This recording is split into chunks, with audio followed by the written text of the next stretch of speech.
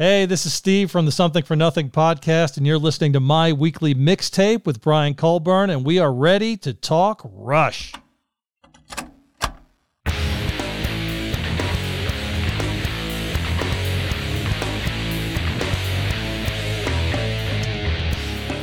Welcome to My Weekly Mixtape, a podcast that takes the classic mixtape approach to building a modern playlist. I'm your host, Brian Colburn. Joining me tonight as guest curator is the co-host of one of my favorite Rush-centric podcasts, Steve from the Something for Nothing podcast. Steve, thank you so much for joining me tonight, man. Thanks so much for inviting me, Brian. It's my pleasure, and I'm very excited. Well, I always like to ask my first-time guests this question. Steve, what does the word mixtape mean to you? Well, mixtape brings me back to my days as a teenager when I first got a CD player. And I didn't have a CD player in my car. So what I would have to do is make cassettes of my CDs. And in Rush's case, honestly, I don't think I've ever made a Rush mixtape. Really? Yeah, I always like to listen to Rush albums in their entirety. Oh, so okay. I would take my Memorex tape and I would just dub the entire album off. But other bands where I just liked a song or two, I would make a mixtape for myself. But I also don't think I've ever made a mixtape for another person. Wow. Which is interesting. So I've never made a Rush mixtape before. This will be the first time, and I can't wait to do it. Well, tonight we're talking about a topic that's sure to bring up some spirited debate amongst Rush fanatics, because you and I are going to try to whittle down 167 songs, possibly more if you want to even count live tracks, down to 20. And considering Rush has 19 albums, you'll only be able to go back to the well one time if we were trying to cover every album in the band's catalog, which in and of itself could become a hot topic for Rush fans.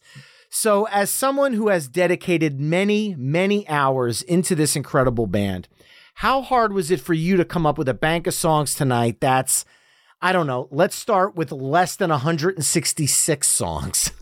It's nearly impossible because I have a list here of about 20 songs that I would like to get to. I figured 20 is probably enough, but I thought of 20 other songs that I wanted to get to. I mean, there's so many songs you could put in a Rush playlist and not be wrong. Coming from someone who has such a love and admiration for this band, you know as well as I do that no matter which way we approach this, from the first pick all the way to the last, there's going to be questions from other Rush fans all along the way. The thought process of album selection, track selection. I mean, there is no way to do a one-size-fits-all Rush mix, because if I was going to introduce somebody to Rush, I don't know if there were certain songs I would start with, because I feel like you need to whet people's appetite a little bit. Right. And there's certain songs that I feel fit that mainstream discussion, almost the gateway drug, if you will, musically. Right. Come on in, the water's fine, listen to these songs, and then start to really bring some of the heavier progressive side of the band into the fold, because I feel like if you start with certain songs, you might scare people away before they could truly dive into the greatness that this band has to offer. I've got two questions before we get started, Brian. Sure. Number one, who is this mixtape for? Our listeners? Ooh, well, the way I would describe it is we are trying to create a mixtape that would please both hardcore fans of the band and people that don't know a single song from Rush. And I'm not sure if there's many people that are in that list, but something for everybody. Okay. My second question, now when I got a Memorex tape, it was maybe 45 minutes on each side. Do we have a time limit on each side? And that is key when you're talking about Rush. The beauty of this show is because we embrace modern digital times, a playlist has no time limit. So that is the one thing. Plus, I also wanted to make sure I wasn't spending 30 minutes per episode trying to add all the times together like I did when I was a kid, and then realizing at the end of the side, I was off by 15 seconds and I just chopped off the end to La Villa at the end of my side of my cassette. So I don't want to have that happen tonight. All right, great. I don't have to scratch any songs off my list then. Well, let's get down to business. Tonight, as I mentioned at the top of the show, Steve and I will be curating what we feel is the ultimate Rush mixtape, and we're going to use the old cassette deck approach. Steve, as my special guest, will begin side A with his first song choice, and then I'll add a song that I feel best follows up that choice. We'll then flip-flop choosing songs until we've mapped out 10 songs for side A. We'll then give our mixtape a proverbial flip, and we'll map out side B, only this time I'll kick things off with Steve choosing second. Our overall goal for this episode is to craft the best Rush mixtape possible through only 20 songs. At the end of the show, you can take our conversation to the next level by visiting the episode page at myweeklymixtape.com to give our final mixtape a listen via the embedded playlist. And if you like what you're hearing on the show, you can help me out by either telling a friend, leaving the show a 5-star review wherever you're tuning in, or becoming a Patreon mixtaper at patreon.com/myweeklymixtape. And a few of the Patreon mixtapers chimed in with songs that they would use to kick off a Rush playlist, and I want to give a shout out to a few of those. Sean Faust actually took a double-sided approach to his song choices, going with The Spirit of Radio for casual Rush fans, and Cygnus X1 for diehards. Wow, that's a good one. Yeah. Cactus Pete chimed in saying that The Spirit of Radio was too easy to use first, so he's going with Far Cry from 2007's Snakes and Arrows. Another good one. Yeah. And Ben from the Too Vague podcast chimed in with Subdivisions because, and I quote, "You know how I love my synths." Hello, Pantheon podcast listeners. Christian Swain here to tell you more about my experience with Raycon earbuds. Our family now has 3 pairs of Raycon earbuds around the house, and my wife just grabbed a pair of the Headphone Pros to replace some headphones from a company that was double the price. And yes, she loves them. Now, if you haven't pulled the trigger on a pair of Raycons, or even if you have, but you're in the market for another pair because they're just that good, well, now is the time to check them out, because they just launched their upgraded model of the best-selling everyday earbuds. With Raycon's upgraded everyday earbuds, now you also get active noise cancellation, ergonomic design, and multi-point connectivity that lets you pair with 2 devices at once. New quick charge function, 3 customizable sound styles, plus awareness mode. Available in a variety of vibrant new colors to complement any and all skin tones. I even have a pair of earbuds in a cool green color. I have tried just about every earbud known to humankind, and these Raycons are fantastic. Seriously, if you've been wanting to check out Raycons, there truly is no better time. You're going to ask yourself why you didn't check them out sooner, and Raycon offers a 30-day happiness guarantee. So what are you waiting for? Go to buyraycon.com/Pantheon today to get 20% off your Raycon order, plus free shipping. That's right, you'll get 20% off and free shipping at buyraycon.com/Pantheon. buyraycon.com/Pantheon.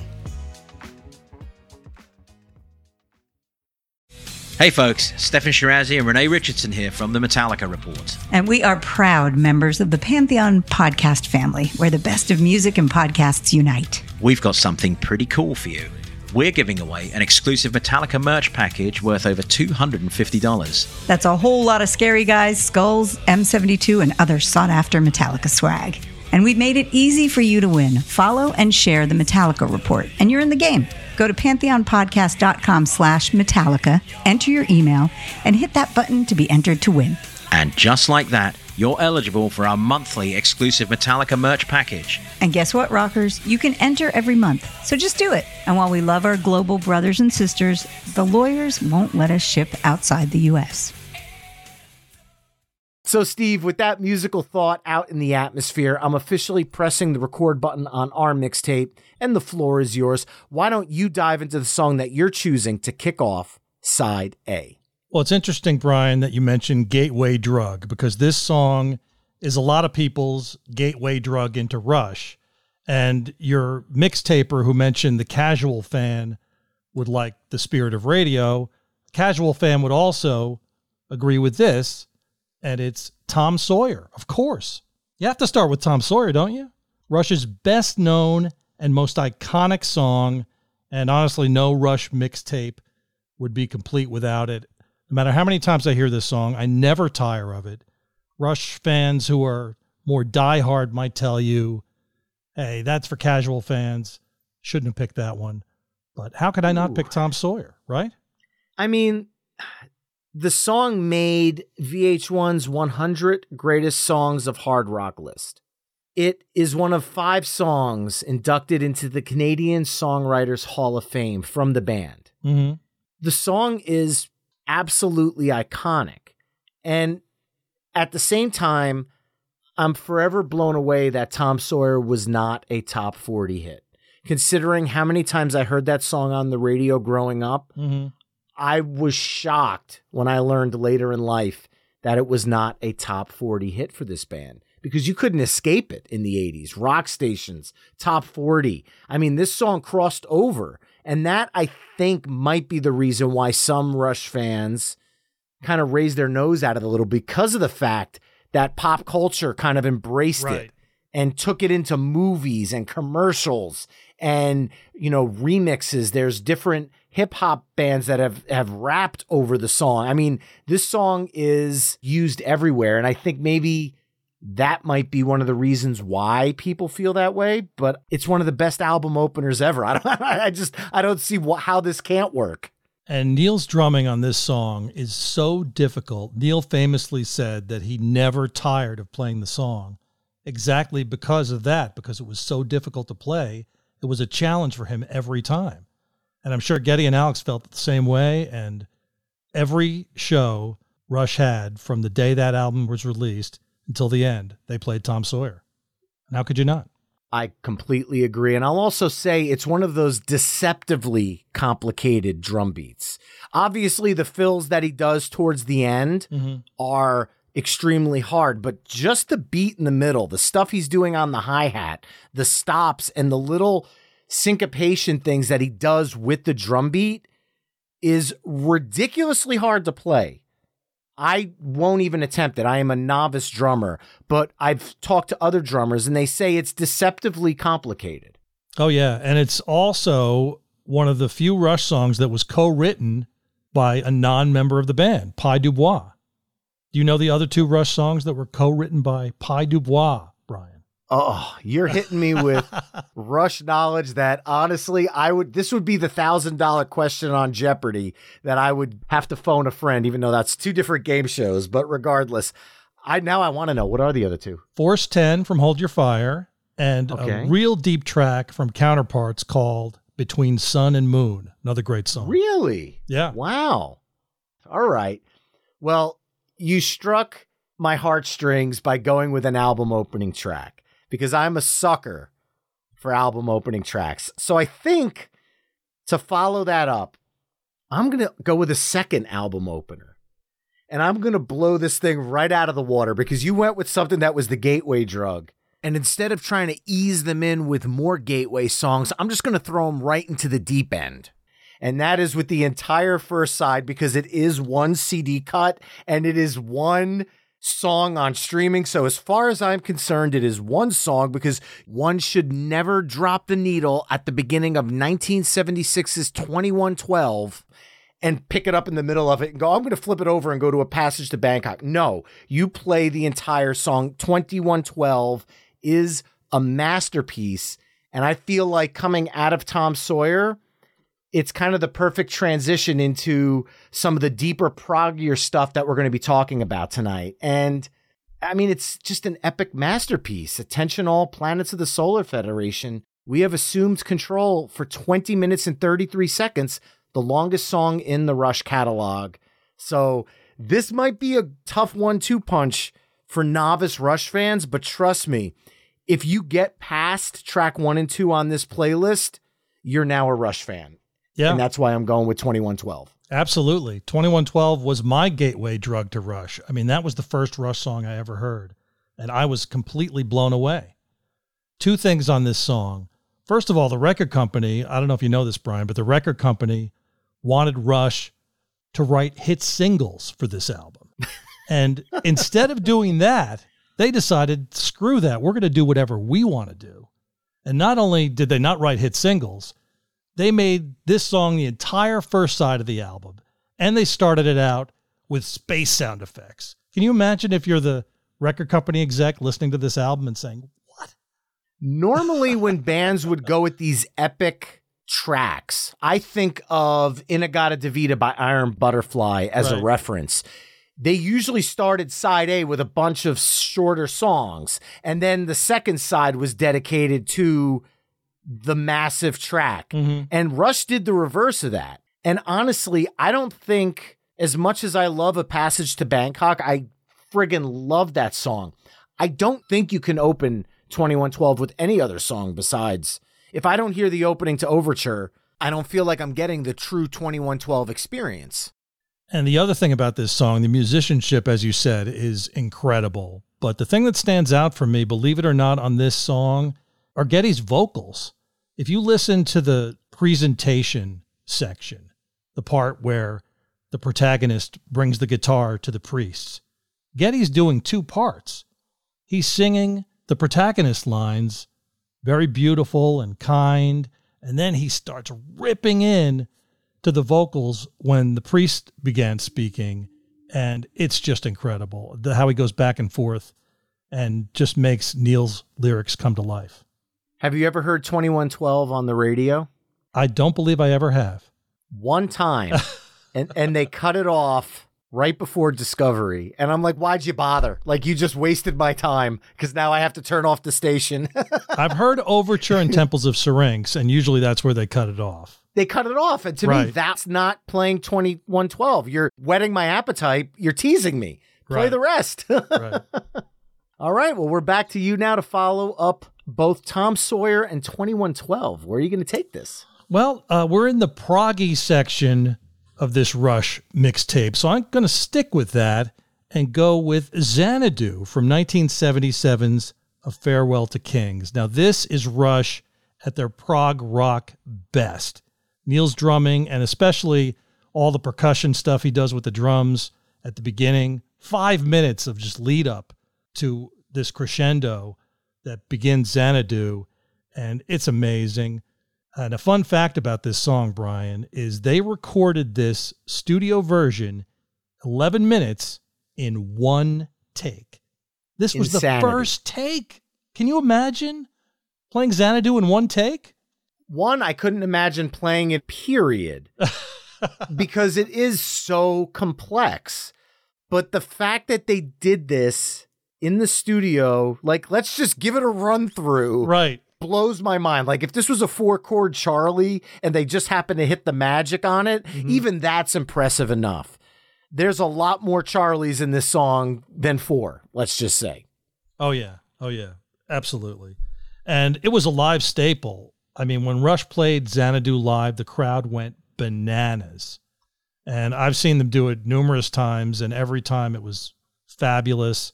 And the light show, Howard Ungerleider was the lighting director for Rush, and he did a masterful job, not only for every song, but especially this song.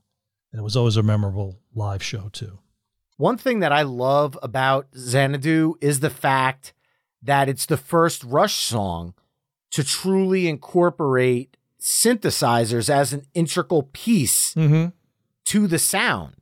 So people that are fans of Signals and Subdivisions, you don't get there without 1977's A Farewell to Kings. And kind of Xanadu was the catalyst for that. And to me, I think that's makes it an important piece to the Rush story.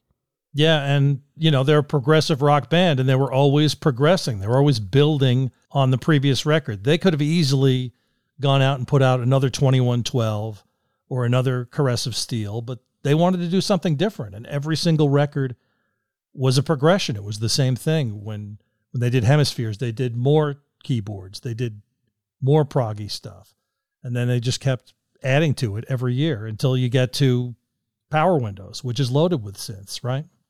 100%. Now, following that up, I'm actually going to take a cue from the part we just talked about, that Xanadu was kind of a career-defining song for Rush. And I'm going to follow it up with one that I feel is also a career-defining song, but might change the vibe a little bit to give you something to bounce off of. Okay. And like I said, I'm a sucker for album openers. So when you bring a strong one, you've grabbed my attention for the rest of the album, no matter what it is. And I love Fly By Night. And I want to follow it up with Anthem because it's the first Rush song on album to feature Neil on drums. And it was the song that Geddy and Alex played with him as his audition. So to me, this song defines the transition from John Rutsey to Neil Peart in the band, all in one song. So I feel like it's an important piece of the band's history. And on top of all that, it's just a kick-ass song. I mean, it's awesome. Absolutely. And Rush always had the best album openers. I mean, you could take any album and the first song is incredible. And like you said, this is Neil's introduction to the Rush fans. I mean, what a song to start with. I mean, he was crazy, not only on this song, but on the whole album. And the amazing thing is Neil didn't feel like his work on Fly By Night, pretty much everything up until Moving Pictures, was great. He felt like Rush began with Moving Pictures, which is incredible to me because I think his drum work on Fly By Night is some of his best work. And he was only, 22 years old? It's astonishing when you think about people who are considerably a master of their craft. And I'd like to throw back to the Van Halen episode I did a few weeks ago with Eric Senitz from the Van Halen News Desk. And we were talking for a good while about how Eddie Van Halen feels like he screws up at the beginning of Eruption. I've listened to Eruption 10 million times. I've never heard a mistake in that song. But to Eddie, there was a mistake in that song that he felt like that song was not indicative of the guitar player, that one of the greatest guitar solos of all time. And he felt it was subpar. And it's the same mindset that Neil had with some of his Rush tracks. Because, I mean, come on. Listen to these songs. This is game-changing drumming happening. I understand that there was a lot of stuff going on in prog at the time in the world of Genesis and stuff like that. This is another level. And as you could hear throughout the 70s output, they just kept pushing that bar farther and farther to what can possibly be done. And I think it speaks volumes for the talent that this trio brought. Because some of these songs are so complex. You just mentioned Xanadu in the last track. 11 minutes, one take. Right. Anthem, an audition track. I mean, in my brain, I've always wondered what it would have been like if John Rutsey continued through the entire Rush career. That's a good question. We've talked about that on our podcast before, and it's hard to say. I mean, I don't think Rush would have been Rush without Neil Peart. They would have been a completely different band. Yeah. I think they would have went more down the bluesy, I don't want to say Led Zeppelin sound, but I hear elements of that in Rush's self-titled album, that kind of blues hard rock bass. I don't think the progressive would have been as pronounced, let's just say. It's not a knock on John Rutsey at all, but I don't think the band would have lasted as long if he had stayed in the band. And honestly, I don't even know if it's a point that we could even argue, because Geddy and Alex were going in this progressive direction, whether John Rutsey was going with them or not. And that's the reason that John ultimately ended up leaving the band, because Geddy and Alex wanted to go in this direction and John didn't. Unbelievable. Now it makes me wonder what 2112 and Xanadu would have sounded like. I can't picture it. I simply can't. Yeah, they wouldn't have existed, really. Well, Steve, we're back to you now for track 5. You know, you going with Anthem sent me off in a completely different direction, because this is a mixtape. I want this next song to kind of flow well from Anthem. And strangely, I'm going to go all the way to the end of Rush's career, to Clockwork Angels, because they sort of went full circle with their sound. And I feel like this next pick is similar in sound to Anthem, believe it or not. And it's Headlong Flight. Ooh, okay. I'm going to shout out to my podcast co-host, Jerry. This is one of his favorites, and we like to call it the rushiest Rush song ever recorded. First of all, what other band goes out with an album as great as Clockwork Angels? Can you think of another band that had an album, which was their final album, which was as good as Clockwork Angels? It's hard. I have several tracks from this album in my bank of songs. And most people, if you talk about bands' last albums, it's usually met with a, well, at least we had something kind of vibe. Like, it's better than nothing, but not by much. Clockwork Angels was an album that contended with all the other rock albums that year. And here these were guys that were decades behind them. And they could have easily phoned in anything, but they go out with a powerful statement that even borderlines on some of the heaviest stuff they've ever done, I will say. Yeah, and I could have picked pretty much any song off this record, but this particular song has everything. Killer guitar riff, fantastic bass line, the drums are in your face, and the lyrics stand out to me because they kind of mirror Rush's journey. It's kind of wrapping up their journey. I wish I could live it all again, and I'm sure Geddy, Alex, and Neil felt that way, but also saying, I would never trade tomorrow for today. So they wouldn't give up all those memories that they had either. And this is just a fantastic Rush song from back to front. Could not agree more. And I think I know what I'm going to follow it up with. And I'm going to challenge you by saying that, to me, while it was recorded and released in 2012, I don't feel like Clockwork Angels is truly their last album, because Vapor Trail's remix in 2013, to me, was the true definitive version of Vapor Trails. Okay, I agree. I was joking by saying that Clockwork Angels wasn't their last album. But to me, when I think about when did Vapor Trails truly start becoming a part of my constant Rush listening, was after I heard the remix. And to me, I'm a sucker for album opening tracks, so I'm doing it again. I got to go with One Little Victory. The first time since 1975 on Caress of Steel where the band did not use any keyboards or synths in the song, which by nature made the song sound heavier and bigger. But the fact I love in this song is they just layered the guitars and bass and drums to give it this incredibly massive sound. However, the mix in 2002 was so compressed, it almost hurt to listen to. It sounded too loud. The one thing that hurt Rush in the loudness wars was the fact that Rush is a band that has dynamics to their sound and to their style. If you do not have dynamics, 2112 becomes a slog to listen through for 21 minutes. There's no ebb and flow. The sound needs to be able to breathe and let the song be as the band intended it. The 2002 Vapor Trails album, to me, took a batch of amazing songs and almost made them unlistenable. And I'm not talking about the songs themselves. I'm talking about the actual recordings. And it wasn't until the 2013 remix that I was actually able to hear what they brought to these songs. And I'm so thankful that they were able to put out a remix, because there's actually a lot of good songs on Vapor Trails. And I feel like it's a very underrated album from the band. So I'm going to go with One Little Victory. Yeah, Vapor Trails is definitely underrated. And I agree with you on the remix. The remix, to me, is 1,000 times better than the original version. I thought it was too muddy, just too much. I don't know. I'm not a producer, so I don't know. It just sounds like they compressed every instrument and then compressed everything on top of that. And then when they were done, they said, oh, let's just compress it again for the hell of it.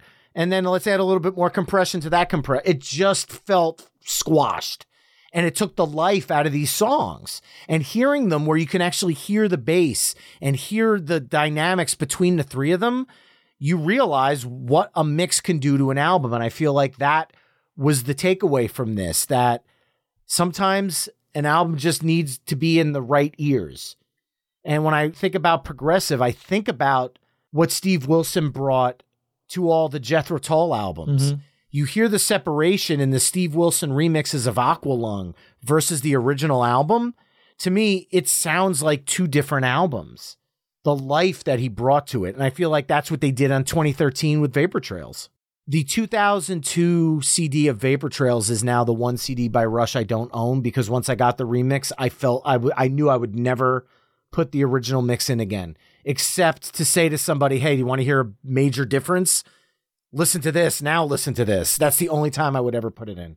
And the reason this song stands out for me, it was really Rush's return, because Neil tragically lost his wife and his daughter back in 1997. And Rush, a lot of fans weren't sure if they were going to come back. I mean, the band themselves didn't know if they were going to come back. And this was their triumphant return. And when you saw Rush live on the Vapor Trails tour, this is the song they opened with. And it was just so emotional just to see Rush back on that stage. And that's what this song reminds me of. And I think it's a great pick for your playlist. Awesome. Well, now you get to follow that up with track 7. You know, I love the fact that we're in late era Rush, because I love so much of the music that came out after Vapor Trails, including this one from 2007 Snakes and Arrows, The Way the Wind Blows.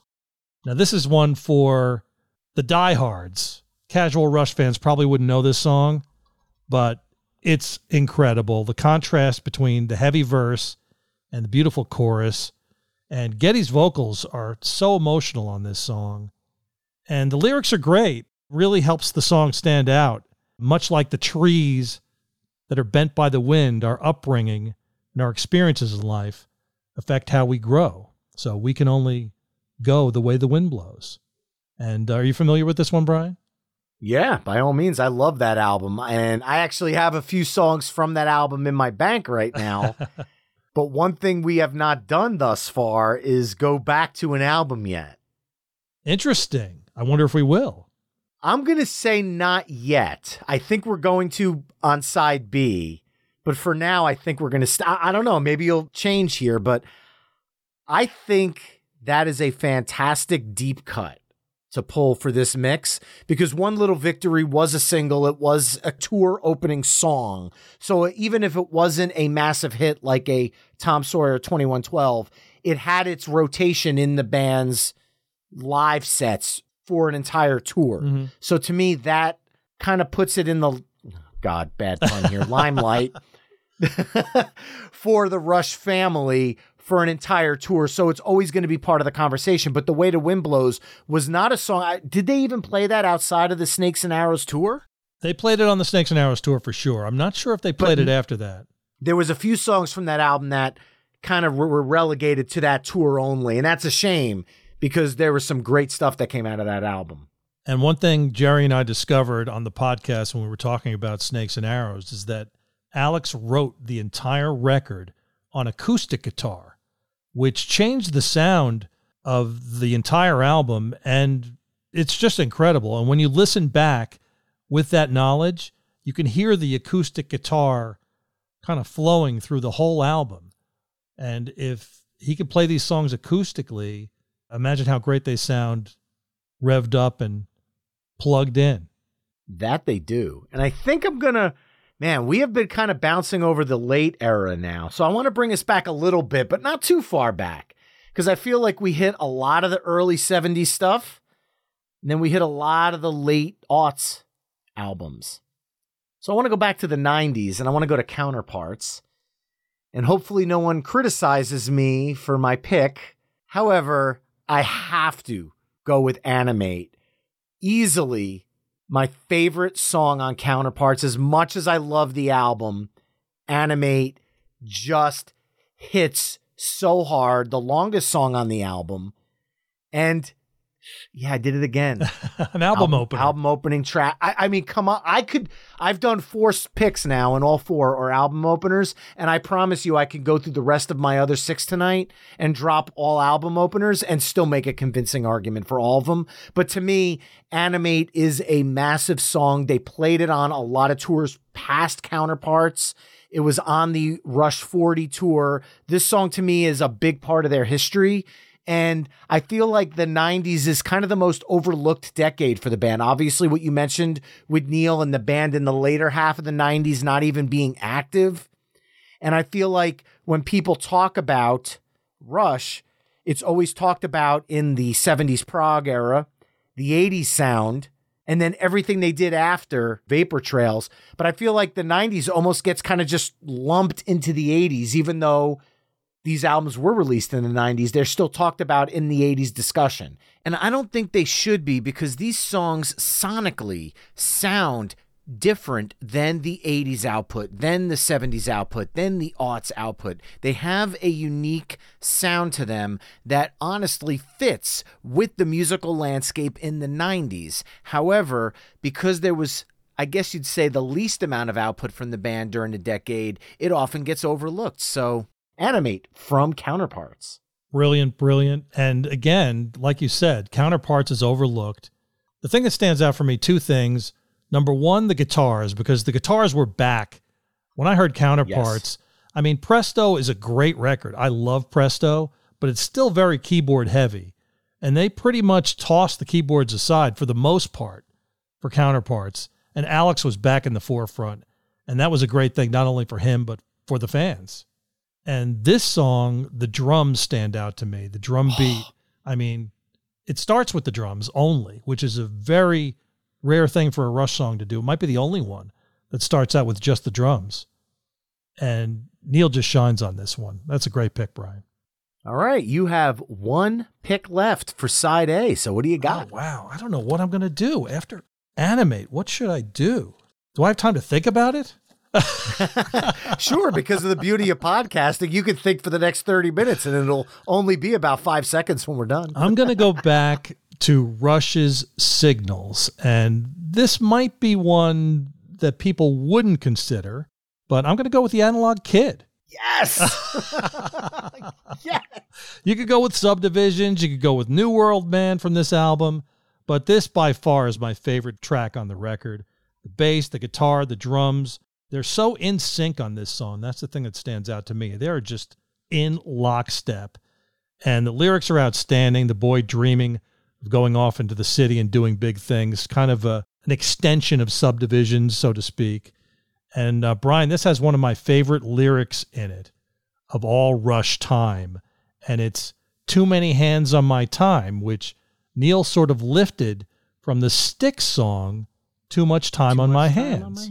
Oh, yeah, you're right. Which I thought is a cool Rush factoid about the Analog Kid.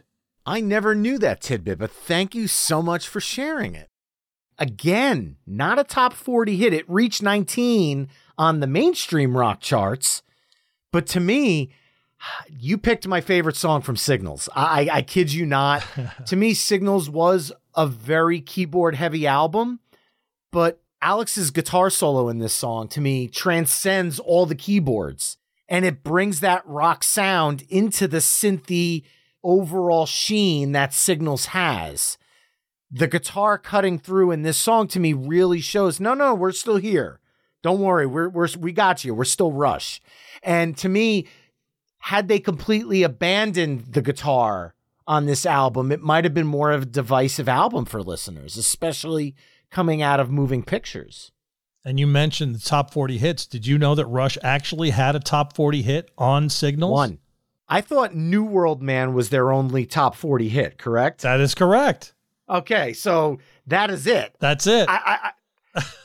How many people talk about New World Man in Rush's, as much as it's a great song, when you think about all the other songs, even that we've talked about so far, I feel like those songs have a bigger impact on Rush's legacy outside of their only top 40 hit. It's astonishing to me. Yeah. For them to have a top 40 hit and it be, what, their 30th best song? I mean, come on. I mean, I'm not going to lie. I don't want to be mean, but it did not make my bank of songs for tonight. No, I love it, but there's some songs that had to make the cut. Totally understand. And closing out side A, because this is the one side that I get to close. I mentioned this at the top of the show. Ending aside, you got to go with a massive anthem from Rush. And one thing we have not dove into yet are some of their amazing instrumentals. Oh. And I have to, because we are recording this episode in October, right around my friend Dom's birthday, rest in peace. I want to go with the song that he introduced me to with Rush, our favorite song, listening to all the time. Every time I hopped in his car, he'd be like, I hope you're ready for it because you know it's happening. And I'd get to hear the opening to La Villa Strangiato. The hair on my arms is standing up just talking about it. This song means so much to me. This song is a movie in music. There are no lyrics, but it tells such a story. The music that inspires the Monsters section of the song was 1936's Powerhouse by Raymond Scott. Warner Brothers musical director Carl Stalling used Powerhouse in Warner Brothers cartoon scores. So my buddy would always say to me every time this came on, dude, Rush was in the Looney Tunes. How amazing is that? Like, I mean, come on. And to me, it added a bit of levity to such a powerful track. And Neil did joke one time that they spent more time working on this song than the entire Fly By Night album. Yep. So to me, when you're closing out a side, it's got to be something that is a statement. And I don't think there's maybe the biggest statement the band's ever made. And that might be a divisive comment, but La Villa Strangiato's my favorite Rush tune. And if this is the side I'm closing, I got to close it out with that. Yeah, I completely agree. Rush's greatest instrumental achievement, in my opinion, even over YYZ. And you mentioned Powerhouse. Did you know that Alex Lifeson had no idea that he had lifted that part of the song from the Raymond Scott song? Wait, what? He had no idea. Was that like subliminally just in his brain from watching the cartoons growing up? Yep. And he found out years later when they got a letter from the family, and it turned out that the statute of limitations had expired by that time. So they didn't have to provide any royalties to the Raymond Scott family. But Rush, because they're the great guys that they are, they paid for it anyway. That's a class act right there, especially. That says everything you need to know about Rush right there. 100%, both musically and from a personal standpoint, closing out side A, which to me is a massive 10 tracks, kicking off with Tom Sawyer from Moving Pictures, the title track from 2112, all 20 plus minutes, Xanadu from A Farewell to Kings, Anthem from Fly By Night, Headlong Flight from Clockwork Angels, One Little Victory from Vapor Trails, The Way the Wind Blows from Snakes and Arrows, Animate from Counterparts, The Analog Kid from Signals, and La Villa Strangiato from Hemispheres. Head over to myweeklymixtape.com to hear all the songs we've discussed in this mix through the playlist embedded on the episode page. Now, Steve, before we flip things over to side B, even though Something for Nothing sadly ended its amazing podcast run, you've got some interesting news for both fans of the pod and Rush fans in general. Why don't you bring everybody up to speed? Yeah, well, we ended the podcast back in January. We did 175 episodes and had decided, you know how difficult it is to put a podcast together, Brian. It takes a lot of work. So we were doing it every week for 3.5 years, and we decided it was time to hang him up. But we left a big guest on the table, and I never really was happy about that. So we decided to come back for a fall season, which premiered in October, and we did a few episodes, starting off with Neil's brother, Danny Peart, who joined us on the podcast, and it was an incredible conversation. Fantastic. Now, let me ask you this. Because of the fact that you came back for a fall season, is this something where you might revisit it from time to time again? Maybe the doors are still open. The doors are open. We haven't discussed whether we're going to do another season in the future, but I think we probably will. Maybe once a year we'll do 4 or 5 episodes when we get bored and come back and entertain the Rush fans.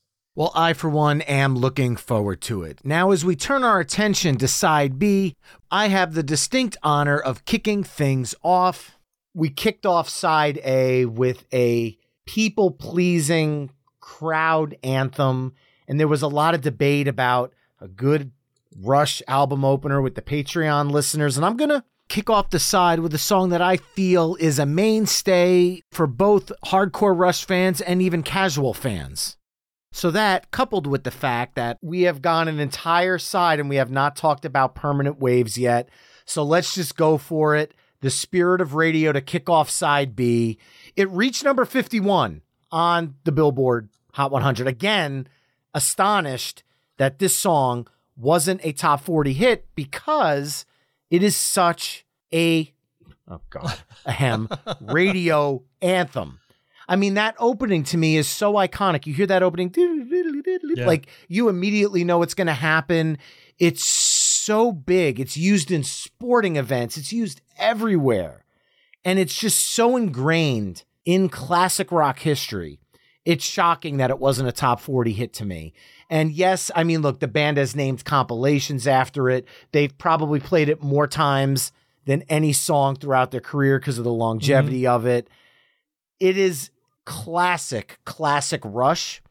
And I guess along with Tom Sawyer would be one of the ones where the hardcore fans go, well, of course. Right. But again, we want this mix to represent both hardcore fans and people that are going, well, I don't know if I really know much about Rush. Let me dive into this band. So in order to dive into this band, The Spirit of Radio would be a great way to kind of ease them into side 2, I think. Love the pick, Brian. Love it. If I was going to pick the first song for side 2, I was going to pick this one also. So I agree with you wholeheartedly. Neil's love letter to the radio station he grew up listening to, CFNY in Toronto. And for me, this is just Rush's greatest live song because the crowd was so into it when they played this song, when the lights came up, and it was just incredible. And a reggae section in a Rush song, come on. They got away with so much because of who they were. And I don't want to mention any other parts yet because I don't know if we're going to get to it or not. But something that immediately comes to mind is the rap in Roll the Bones. Roll the Bones. It's like, wait a minute, now they're throwing hip hop into the mix. And somehow, in true Rush fashion, they were able to do it where it did not come across as a mockery. It came across as a humble homage, for lack of a better term. Same thing with the reggae part in The Spirit of Radio. That could have easily come across with a mocking tone. But they played it with such pizzazz in that part of the song. It just works. And they do it as well as pretty much any damn reggae band I know, too. Yeah, it really is amazing. And you had to go to Permanent Waves eventually, right?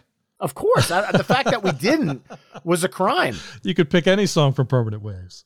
And there's actually still a couple albums we haven't touched on yet, so we'll see if we get to those. But Steve, we're back to you for track 2. All right, track 2. I'm going to disappoint you, Brian. I'm going to go back to an album we already talked about. It had to happen, right? Didn't it? Of course. You could pick any song from Moving Pictures and put it on this mixtape and not go wrong. But for me, my favorite Rush song of all time is Red Barchetta. Nice. This is Rush at its cinematic best. You are in that car. You're driving across the one-lane bridge. The wind is in your hair. Rush is able to match the music with the lyrics better than any band that I can think of. And this song is just a masterpiece. Just is. You said it best. You can pick any song from Moving Pictures. We could have literally just read through tracks 1 through 7 of side A for this mixtape and just gone straight from Tom Sawyer to Vital Signs. And there would be Rush fans out there going, I get it. Because they're all classic tracks, every one of them. And that's why they played the album in its entirety. Because at the end of the day, they were just playing the hits, if you want to call it that. What would be the deepest cut from Moving Pictures, if you would even call it that? The Camera Eye, maybe? Just because of its length and less radio airplay? Yeah, I would say probably The Camera Eye would be the song that would be least known by casual Rush fans. All right. Well, I'm going to, from there, I don't want to follow up a second album twice. Okay. So let's go to an album we haven't touched on yet.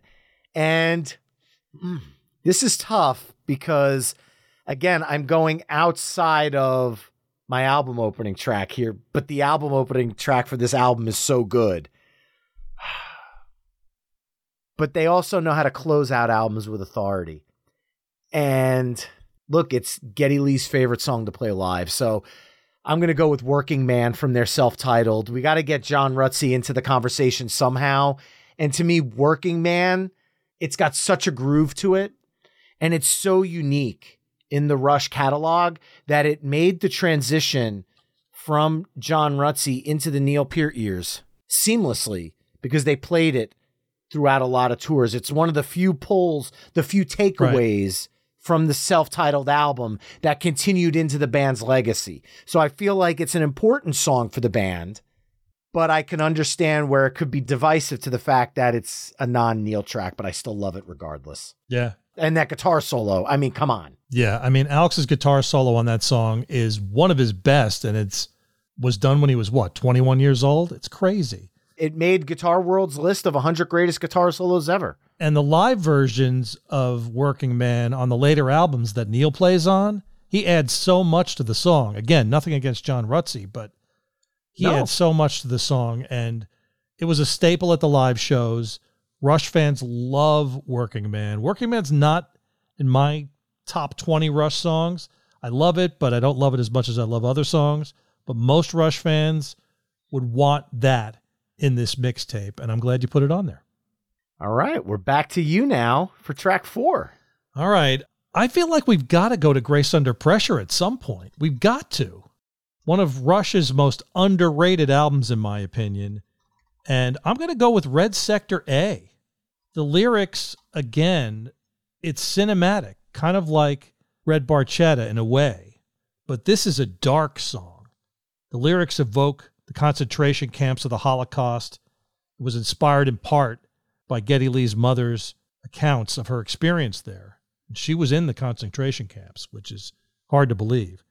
No. And again, the music fits the subject matter so perfectly. Geddy's vocals, the emotion in his voice, because it means so much to him, the subject matter, and just the biting guitars and the drums. I mean, it's really incredible and emotional and has to be in my mixtape. Love the track. I'm shocked we got this far without talking about Grace Under Pressure, because I think I completely agree with you.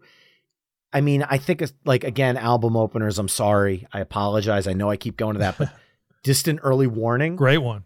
This album, to me, I feel like maybe the music landscape was changing around Rush, and this album almost got lost in the sauce at the time, because when you say it's truly an underrated album that I feel like kind of got swallowed up in everything that was happening in 1984. And then I think that continues into 85's Power Windows. This was kind of this different time for the band that really, I feel like a lot of bands around 84, 85, and 86 kind of all started going with, I don't want to say a similar sound, because that sounds like I'm trying to take away from it, but I've always kind of likened it to the Phil Collins effect, where artists that never really messed around with synth, like Eric Clapton and the Behind the Sun album, started just playing around with synth.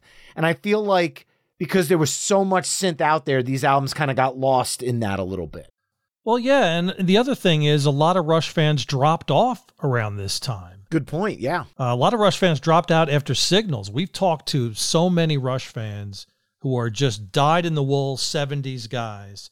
And when Signals came out and those synths on Subdivisions, they just shut it off and tossed it aside and were gone forever. And the great thing about our podcast is that we brought a lot of those people back. We talked about all the albums of the synth era and sucked some fans back in, and we're kind of proud of that. As you should be, because I'm about to go into another song that would fall into that category. Oh, good. And it's another album we haven't talked about. And, oh, crap. It's an album opener. Oh, no. But kidding aside, I kind of have to, because at this point in my life, I'm 11, 12, 13 years old, and I am not getting as much music from the radio as I am from MTV. And Show Don't Tell was a song around the time that was being played in heavy rotation on MTV. It's leaning very heavy into the synth at this point. I mean, I don't want to say it's guitar less, because the guitar kind of lives and breathes through the verses. But when you get to the chorus, that synth sound really is propped up on a mantle for this song. So it's kind of this cross between the two. I was debating between Show Don't Tell and Roll the Bones, and I almost went with Roll the Bones just to not put an album opener in there. But at the end of the day, I love both tracks, and it was more of a coin flip than anything else. Yeah, I love the pick. Presto is such an underrated record. It's got a very bright sound to it. That's probably the heaviest track on that record. It makes sense for them to bring it up to the forefront as the first track. Completely agree, and that's probably why I gravitated to it so much. I love the pick. I think it's great. I thought you were going to go with Dreamline, honestly. Well, we still have a few songs left, so who knows? 91 was such a unique time in music because you think about that meme that has all the cassettes that were released within like 6 weeks of 1991, and it was Pearl Jam's 10, Metallica's Black Album, and Guns N' Roses' Use Your Illusions 1 and 2, and the Red Hot Chili Peppers' Blood, Sugar, Sex, Magic, and Roll the Bones was right in that time too. Yeah. And you think about all those albums and where music was going at that point. To me, between 89 and 93, rock music really kind of stripped down a lot. Yeah. And a lot of the hair bands and that all got stripped down into that grunge sound, very basic. And I feel like Rush didn't say, let's take away what we're doing. I feel like they said, let's bring back some of the guitar elements for counterparts. Not so much to say they want to fit in with what's going on currently in the music scene, but they were always in tune with where the music scene was headed. Well, now I should know this, but Show Don't Tell kind of ends with a fade, right? Yep. You know, it kind of fades out. So I think we can go a little lighter with the opening on the next track on our mixtape. And I'm going to go to Power Windows and go with Manhattan Project. Nice. Can you tell that Cinematic Rush is some of my favorite Rush? Yeah. What other band can write a song about the Manhattan Project and have it be perfect? Again, you're on the flight of the Enola Gay as they're dropping the bomb, and you're there when they're building this thing. The song tells the story so perfectly and so succinctly. Neil was just so great at taking a few words and saying so much with so few words. And this song builds as it goes, and Power Windows just doesn't get the love it deserves, and I want to give it some love. So Manhattan Project is next. And this song doesn't get the love it deserves because it was never released as a single, but it still charted regardless of that. Yeah. So to me, the Rush fans spoke in this regard because they made this song chart, even though the label did not put it out as a single. Yeah. And I'm actually surprised because a lot of people, when they talk about Power Windows, they go right to the big money. I kind of applaud the pick here. Well, thank you. And coming out of that, now I'm in another coin flip moment here because I want to bounce back to the later era because we haven't dipped into it at all on this side. All right, I said I was leaning towards this song when we were talking about Show Don't Tell, so I'm going to lean into it.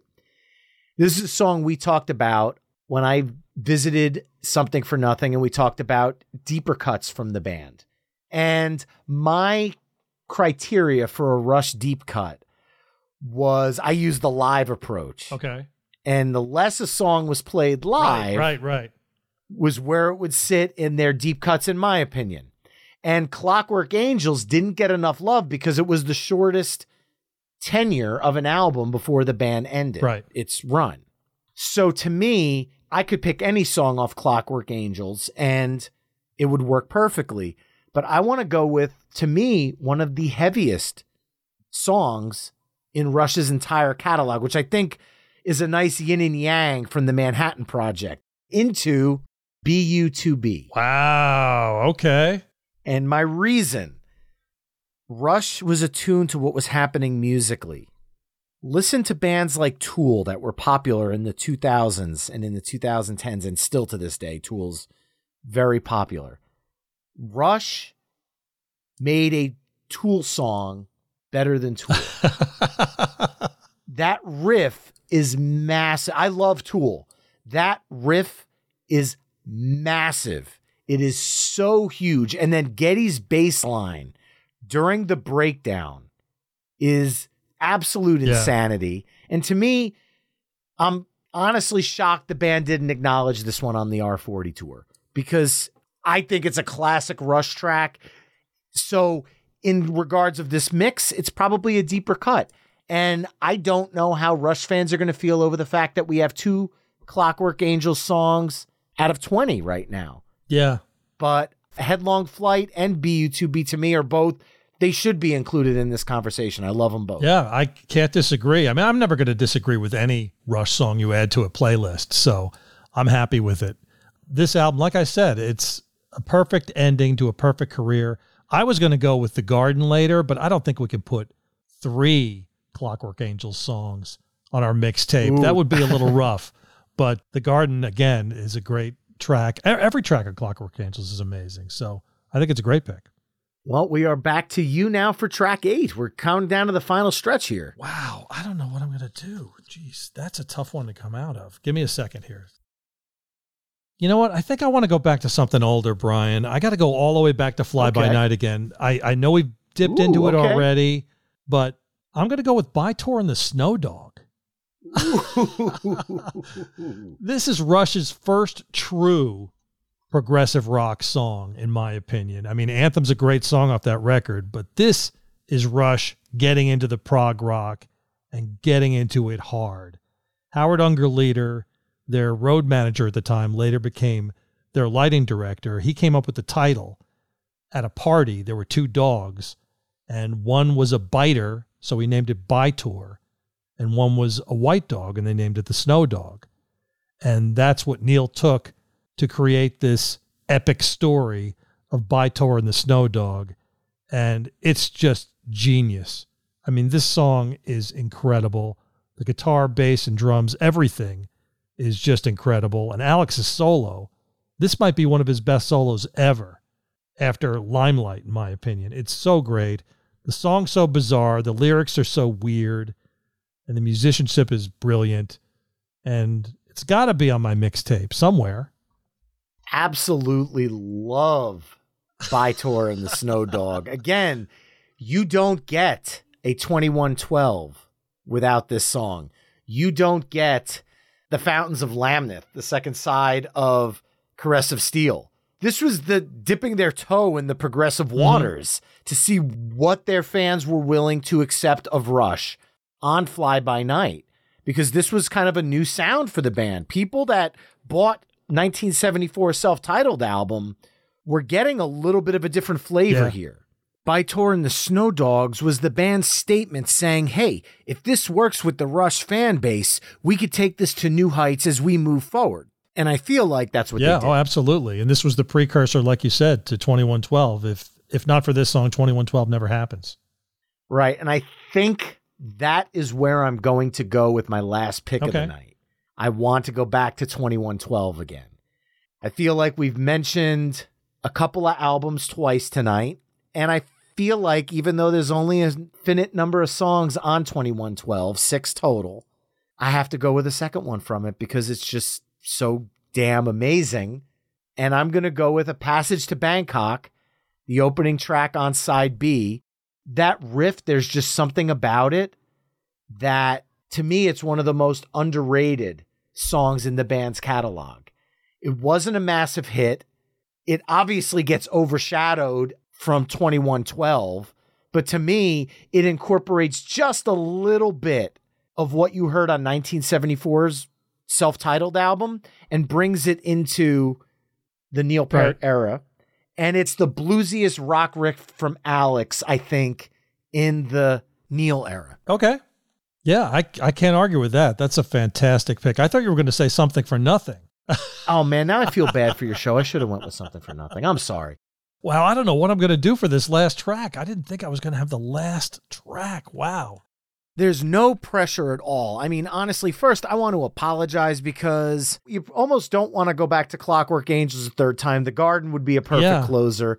Something for Nothing being the name for your show would be a perfect close. So I feel like I've dropped 2 bombs on you there, not purposely, and I apologize for that. No, it's okay. And the other thing is we've hit on just about every song that Rush used to end their sets with. Tom Sawyer, The Spirit of Radio, Working Man, La Villa Strangiato. We covered all of that. So what can we end this mixtape with? And I think I'm going to go back to Presto again of all albums. And I'm going to go with the final song on Presto, which is Available Light. It's a deep track. If you're a casual Rush fan, I implore you to go to Spotify and listen to this song, because this is Geddy Lee at his vocal peak. It starts out with piano, and it's just an incredible song. I mean, I can't say enough about it. Neil's lyrics are brilliant, and it just builds as it goes. And Neil's drums on this particular track, he hits the drums so hard. And The Garden, which has a great solo by Alex, this one rivals it. So I feel like this is a good alternative to The Garden. And I'm going to go with Available Light to wrap this mixtape up. Now, I'm going to ask you a question, but I don't think this song was ever even played live. It was not played live, and it's a shame. I was just going to say, why? I don't know. I guess they just didn't bring a piano with them on tour.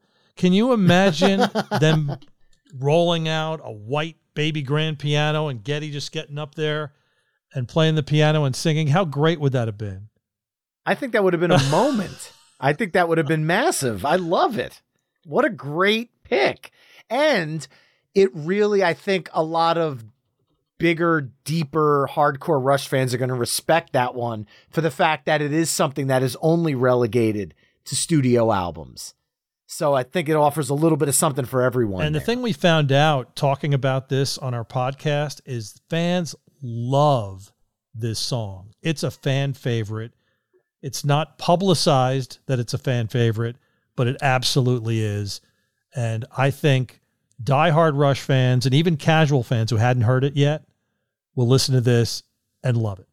I'm hoping they think that for both sides of this playlist. However, side B kicked off with The Spirit of Radio from Permanent Waves, Red Barchetta from Moving Pictures, Working Man from their self-titled 1974 album, Red Sector A from Grace Under Pressure, Show Don't Tell from Presto, Manhattan Project from Power Windows, BU2B from Clockwork Angels, By Tor and the Snow Dog from Fly By Night, A Passage to Bangkok from 2112, and Available Light from Presto. Head over to myweeklymixtape.com to hear all the songs we've discussed in this mix through the playlist embedded on the episode page. Now, Steve, obviously you had the run of shows. People are probably going to go from this and say, you know what, I got to go back and dive into all 170, now 79 episodes of Something for Nothing. Where can they find that and connect with you?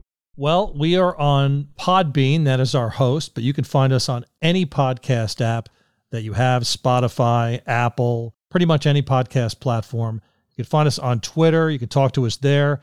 We're at Rush Fancast. On Instagram, Jerry posts great photos at The Rushcast.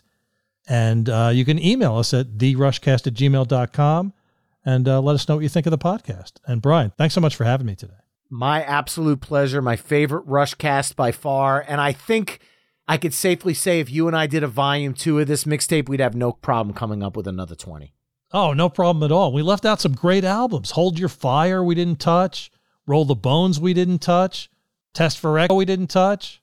If you're out there listening and you have a song you would have added to this mixtape, why don't you send me a message at myweeklymixtape on social media or email me at myweeklymixtape@gmail.com and let us know what you would add to this mix. Maybe it's something we'll consider in volume 2. Steve, thank you so much. It's such a pleasure talking Rush with you. Had a great time tonight, man. I had an incredible time, Brian. Thanks for having me. I really appreciate it.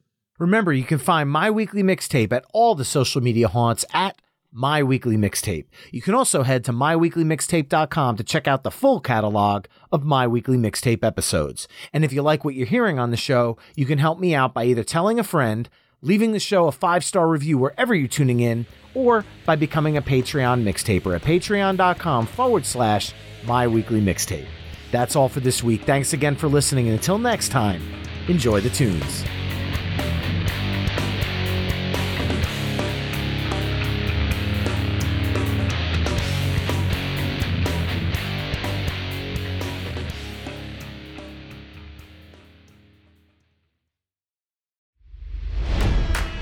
It's NFL draft season, and that means it's time to start thinking about fantasy football. FantasyPoints.com features industry-leading experts and prognosticators using proprietary hand-charted data to help you score more fantasy points. FantasyPoints.com is the place to go for whatever kind of fantasy football you play. Whether you play fantasy football, daily fantasy sports, or do a little bit of everything, Fantasy Points has the meticulously researched content to guide you to victory. And why wait for the fall? Fantasy Points also covers the new spring football league, the UFL. Join the guru, John Hansen, Scott Barrett, Joe Dolan, and other massive names in the fantasy football universe with an exclusive offer. Use code Pantheon for 15% off any Fantasy Points package, including the all-in package, with access to every article, tool, and data nugget that Fantasy Points has to offer. That's FantasyPoints.com and code Pantheon for 15% off at Fantasy Points. FantasyPoints.com, code Pantheon. Score more fantasy points.